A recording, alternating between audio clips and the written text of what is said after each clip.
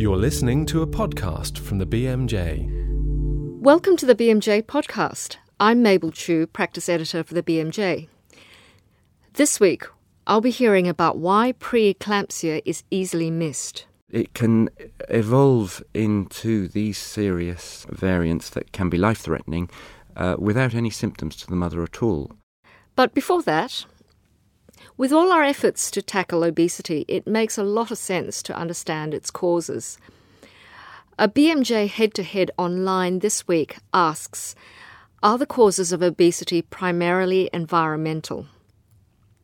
John Wilding is head of the Department of Obesity and Endocrinology at the University of Liverpool, and he says yes. John, thanks for joining us. Thank you. Hello. And John's just come from his clinic for severe obesity at University Hospital Aintree, where he's clinical lead.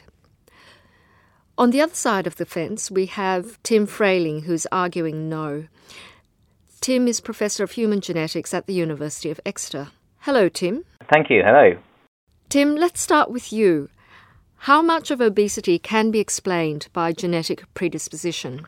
I think when we start the debate, we probably actually will be starting from a reasonably similar position before we diverge. There's little doubt that the reason that the average body mass index in the population has increased so much in just a few decades is entirely or virtually entirely down to changes in the environment.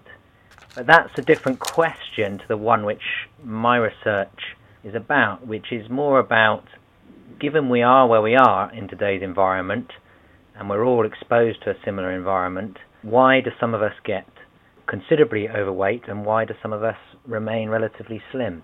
There is quite a bit of decent evidence to suggest that where you are on the scale of BMI in a given population at a given time is appreciably driven by your genes. And two broad categories of evidence tell us a little bit about that. One is the classic twin studies. Clearly and repeatedly over many studies show that the correlation between identical twins is much stronger than the correlation between same-sex non-identical twins. Different studies vary in terms of how much bigger, but it can be twice that between non-identical twins. And backing that up, less extensive data, but still pretty compelling data that when you compare adoptees' BMIs to their biological and their adoptive parents' BMIs, that they're more strongly correlated with their biological parents than their adoptive parents. Okay, so quite a lot of evidence from twin and adoption studies to back up the genetic hypothesis. John, what's your response to that? There's nothing that Tim has said that isn't true, and I would certainly agree with him that the population distribution, if you like, of body weight has a strong genetic component. But what we've seen over the last 30 or 40 years is a shifting of that distribution really quite dramatically to the right. And it's interesting when you look at the way that distribution has changed is that the fattest of the population appear to be gaining weight fastest. And of course, Tim would argue that was because they had the strongest genetic predisposition, and that may well be partly true. But I think to see that dramatic change, clearly there is an environmental component, and what we've seen is a complete sea change in the way that we deal with food as a society, and also the way that we deal with physical activity as a society. And if you take the food half of the equation first, and I think that's probably a reasonable thing to do. I mean, I spent some time working in experimental models of obesity in rodents, and it's very easy to make rodents fat because all you do is provide them with cake and chocolate biscuits, and sure enough they eat the chocolate biscuits and they get fatter. And effectively that's what the food industry has been doing for the last 30 or 40 years. Our food production has become highly industrialized, and what's happened is that the cost of the most energy-dense foods, the ones that are most likely to make you put on weight, particularly if you're genetically genetically predisposed to do so has come down, whereas that of the more healthier options is actually relatively more expensive, both in terms of cost and also in terms of, in our time-limited society, the amount of time we have to prepare that food.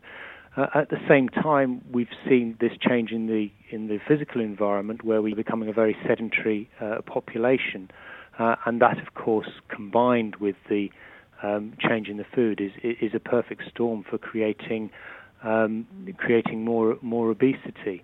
And it's true that the whole society has got fatter, but there is also a very strong socioeconomic difference in obesity, in that it is much more common in those on lower incomes, and I'm sure that's probably not genetic, but is very likely to be environmental and related to this. Yes, clearly there has to be some environmental factor at play, because our genes can't have changed that much in the last 3 decades, during which time obesity has markedly risen. But it seems to me that there clearly is common ground between both your views. One thing in response to John's comments about the socioeconomic factors, there's a very interesting study from Stockport, I think it was, based on 20,000 young adults that looked at their socioeconomic status in relation to how they put on weight as they aged over the course of 10 or 20 years. This is a longitudinal study, and showed pretty clear evidence in those large numbers that the young adults who were in the better off group, although they started off at lower BMIs, they put on weight at exactly the same rate as the people in the lowest socioeconomic groups. So that, to me, suggests that whilst economic status influences maybe how you put on weight in childhood and where you end up as a young adult, as you get older, it's not going to be the whole answer to the problem. No. Tim, I'd like to just go down the genetic path a little more. Have there been individual genes identified that explain genetic inheritance better? Yes, there's been great progress, and we're now up to about 32 variations in the genome that we've identified, which all the scientists in the field believe are genuinely altering BMI. They include the FTO gene, which was discovered about 5 years ago. John will, I'm sure, say that they, and he's correct, will be correct, but saying they don't explain a large proportion of the variation in BMI, but they do allow us to start to understand some of the biology, because if we know the genes or the regions of the genome involved in influencing even a small amount of BMI, that helps point us in the direction of why some people get fatter as they age in today's environment. And can we quantify how much fatter people with this gene are, or how much weight they're more likely to put on compared to people without the gene? What we can do now is add up the 30 or so regions of the genome, work out how many versions of different genes people have, and how, based on those regions of the genome, how genetically predisposed they are. And approximately, again, it varies from study to study, but approximately, if you take the 5% of people who have the greatest genetic risk and compare them to the 5% of people with the lowest genetic risk, you're talking about sort of 3 units in BMI difference. I mean, if I can just come back to Tim on that one for a minute, because that's interesting. So if you add up all your genes, you get 3 BMI differences. I've just come from a clinic this morning where the average body mass index is 46. Even if I did the genetic test with all of those known genes, it's unlikely that that's going to explain the obesity in most of those people. And even if you take the few where we have a single gene defect that is identifiable, and those do have very powerful effects, leptin deficiency and so on, which are, of course, incredibly rare. We only really have developed effective treatments for one of those sort of half a dozen or so that are very powerful single gene defects. So to be able to target 32 different genes that end up with somebody being 3 BMI units greater seems to me to be quite a tall order, whereas we can perhaps change the environment and bring the whole population down and have a much better effect on public health than we might do by going for genetic solutions. John, you're moving now to solutions, which is really the name of the game here. So what do you see as solutions to the problem? If we're going to solve this problem, we are going to need to make some very fundamental changes to the way we behave as a society, both in terms of our food production, food marketing, and also in the way that we change the physical environment to make it more conducive to people to undertake more physical activity as part of their daily lives. I know the government is making efforts to encourage the food industry to make changes voluntarily, and my own suspicion is that probably won't be enough, and that in fact we will need to take the approach that's been taken by other countries and actually legislate to try and limit the availability and the marketing of some of these foods that are actually really quite toxic. At the same time, we do need to engage local authorities and government to think about how they change the built environment to make it easier for us to walk. And in fact, that might be one good thing that comes out of moving the responsibility of public health to local authorities, because they may be able to take a fresh look at some of this. I do think, however, that when I'm putting my clinician's hat on and I'm treating individual patients, clearly changing the marketing strategies of a few major food companies is not going to work quickly, and it's not going to help the person sat in front of me. And I think that may be where the genetics might eventually be able to help us. Tim, your response to that? The point about individualised therapy using genetic information, with the exception of rare, severe causes of obesity, such as the leptin deficiencies that John mentioned, I think we're still some way off being able to do that. We don't understand enough. We haven't identified enough of the genetic component. And in a sort of ironical way, what the genetic evidence so far has told us is that changing the environment has to be a key part of the solution. Your biology means that to a certain extent your appetite is not under your conscious control. There's a subconscious element to it. The evidence that there's a strong genetic component to appetite, for example, implies that we should change the environment, making sure those children and parents are not exposed to as much food, and especially as much junk food, I suspect. Well, thank you both. In this so-called debate on genes versus environment, there seems to be much more agreement than disagreement. But thank you both for updating us on the latest evidence. Now, earlier this week, I talked to David Williams, a consultant obstetric physician at University College Hospital in London. We discussed the topic of an article in the BMJ's Easily Missed series, pre-eclampsia. And I started by asking him how he would define it. Well, the bones of the definition are the new onset of hypertension above a level of 140/90, with associated proteinuria above 300 milligrams in 24 hours, or 30 milligrams per millimole on a protein-creatinine ratio. Now, as you just alluded to, it is a multi-system disorder, and there are more modern definitions that include hypertension with other system disorders like thrombocytopenia or a liver transaminitis that would go without proteinuria in rare occasions. Are you referring to the severe form of preeclampsia known as HELP syndrome? Well, that is certainly an element of severe preeclampsia recognised by hemolysis, elevated liver enzymes and low platelets. But the latter two elements of the HELP syndrome are actually very common in preeclampsia. When it gets to the hemolysis, which is the microangiopathic hemolysis, that's actually really very rare and certainly a serious condition for the mother and fetus. Why do you think it is missed? Well, mainly because it's asymptomatic and relatively rare. It's a condition most common in first-time pregnant mothers and affects 2 to 8% of prima gravidas. But it can evolve into these serious variants that can be life-threatening without any symptoms to the mother at all. And the earliest symptoms are either headache or epigastric discomfort. And certainly in the second half of pregnancy, if these conditions develop, it's worth doing a very simple check of the blood pressure and dipping the urine to look for preeclampsia. And these are part of the routine antenatal check anyway, are they not? That's correct, yes. And you can actually, through that, pick up subtle, slow rises in blood pressure, but often it comes on quite rapidly when it starts in the second half of pregnancy. Yes, and I think that is often one of the scariest things about recognising pre-eclampsia, the fact that it can advance so quickly.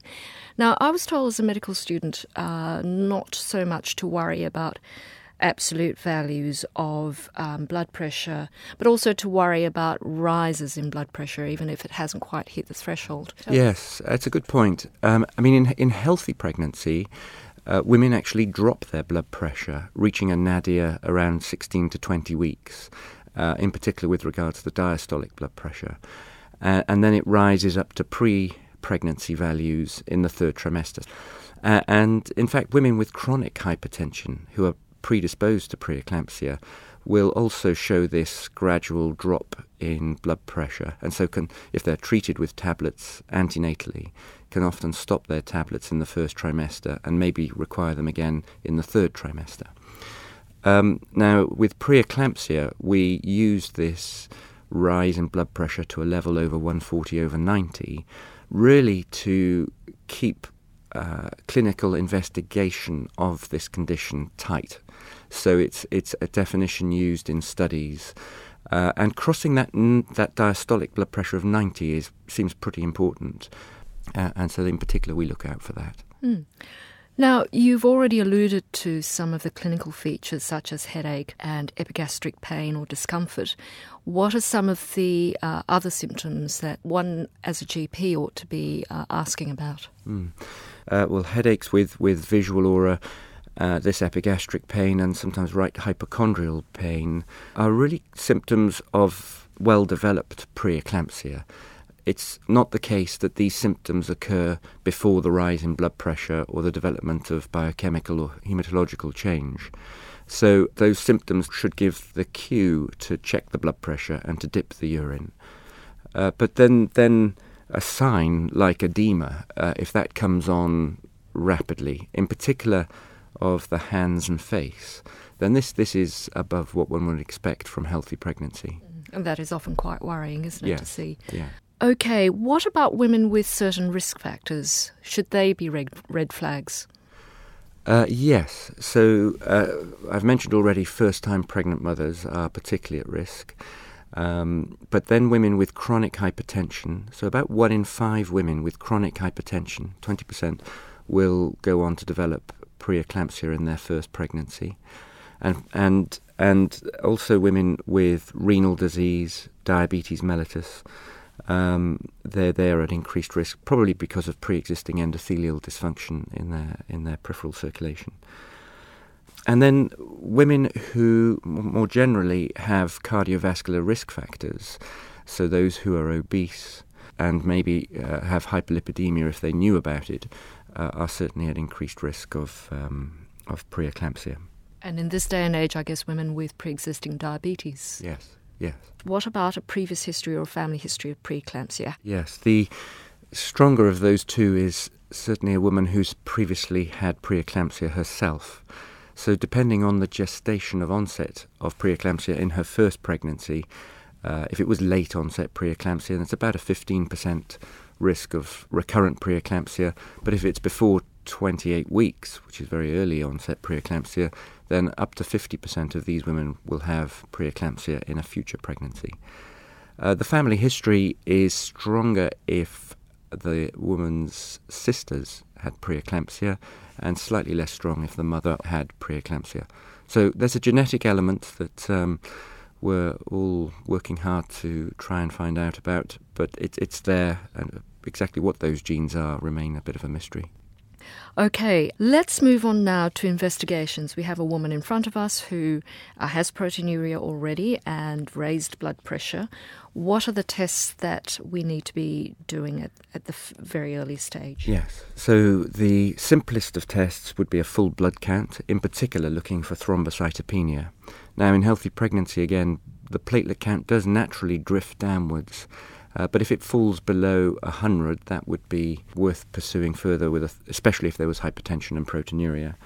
and then a check of urea and electrolytes with liver function. So actually, although kidney impairment is a feature of pre-eclampsia, it's generally fairly mild. And the creatinine, which drops in healthy pregnancy, may go back just up to normal levels for the non-pregnant woman, and rarely above a creatinine of 120 micromoles per litre. Then with regards to the liver, the rise in liver transaminases, in particular ALT and AST, is notable, but a generally harmless development until it gets very high, actually. And certainly if they went above 500 international units, one would be considering delivery of the fetus. But it is actually, with all of these tests, it's the rate of change that's most alarming. So if the platelet count is falling rapidly, the liver transaminases rising precipitously, this would be a strong indication to deliver the baby and placenta, which of course remains the only cure for pre-eclampsia at the moment. Okay, one for future research.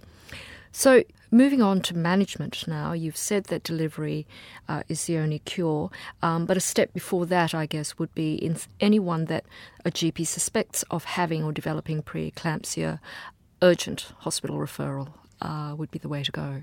Yes, and it's that's important because of the unpredictable nature of pre-eclampsia.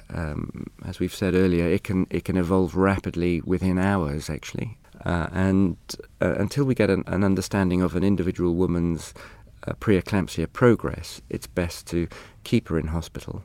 In fact, NICE guidance suggests that women should stay in hospital once pre-eclampsia has been diagnosed, because of, in particular, two unpredictable events that can occur once pre-eclampsia is established. That is the development of eclampsia, which can come out of the blue, and also placental abruption. And so being in hospital is certainly the best place to be if those two events occur.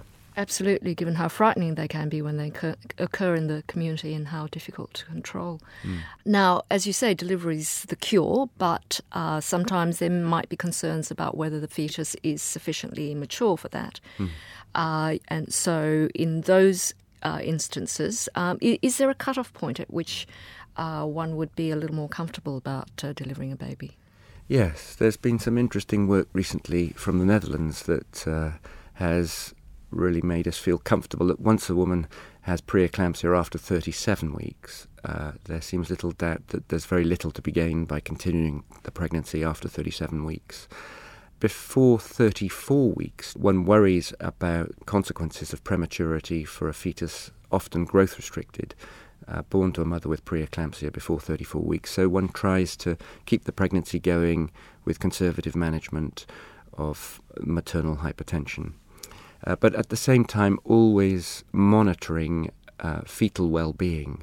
And my fetal medicine colleagues are quite good at doing that these days with Doppler studies of the umbilical artery blood flow. And so we can time the best moment for delivery, which will allow the fetus to be born with the best chances of survival. And what are the drugs that might be used to control blood pressure? Well, there's an array of a handful of drugs that are widely used around the world. The most commonly used is methyl-dopa still, and that, though, has been around for 50 years and actually abandoned by doctors outside of pregnancy because of its side effects. But we're comfortable about its safety in pregnancy, and actually now that other newer antihypertensives have come along and we're increasingly confident about their safety, we're using other drugs like labetalol, which is probably the first-line treatment in my own practice, followed by nifedipine, slow-release, a calcium channel blocker, and then maybe adding methyl-dopa if a third agent was necessary. And very rarely, actually, using parenteral treatment like intravenous hydralazine or intravenous labetalol. That might stabilise an acute situation, but these women who present with very severe hypertension have often had it developing for some days before they present, and a nice gradual reduction with oral treatment is preferable really to sudden drops in blood pressure with parenteral treatment. Okay. Now, having managed the pre-eclampsia, one hopes, optimally and delivered the baby, what sort of long-term follow-up would be required? Well, that's an interesting question. Most women will recover from their hypertension and proteinuria within 2 to 3 weeks of delivery. Some take longer, 6 weeks to up to 3 months. And in fact, if the proteinuria was very heavy, it can take 6 to 12 months, which I have seen in my time. Now, even if the women make a full recovery, they are at increased risk of chronic hypertension in later life, about a fourfold increased risk compared to those women who had a normotensive pregnancy. And that does translate into a doubling of their risk of cardiovascular and cerebrovascular disease in later life as well. And I think this all reflects a pre-pregnancy vulnerability to cardiovascular disease, which is also a prerequisite, if you like, for the development of pre-eclampsia. So how we monitor and follow up women who have had pre-eclampsia is much discussed, because we don't actually have the evidence to say one avenue of postnatal care in these circumstances is advantageous over another.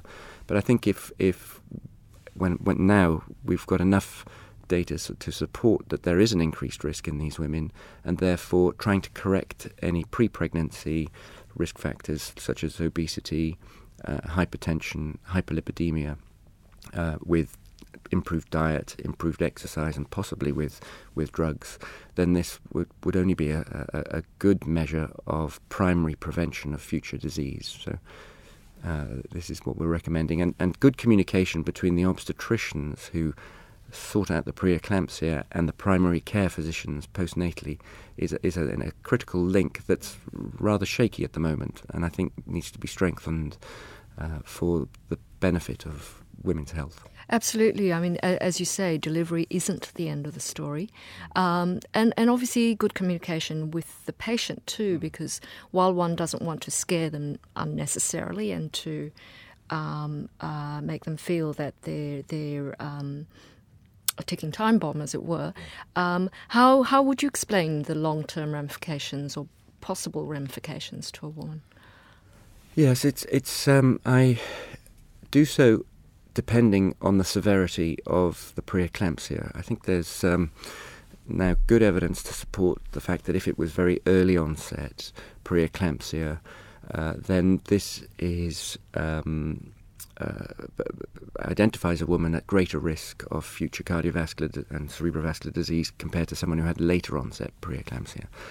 And if there were any obvious cardiovascular risk factors in the women, such that they were overweight or obese, then these are the primary.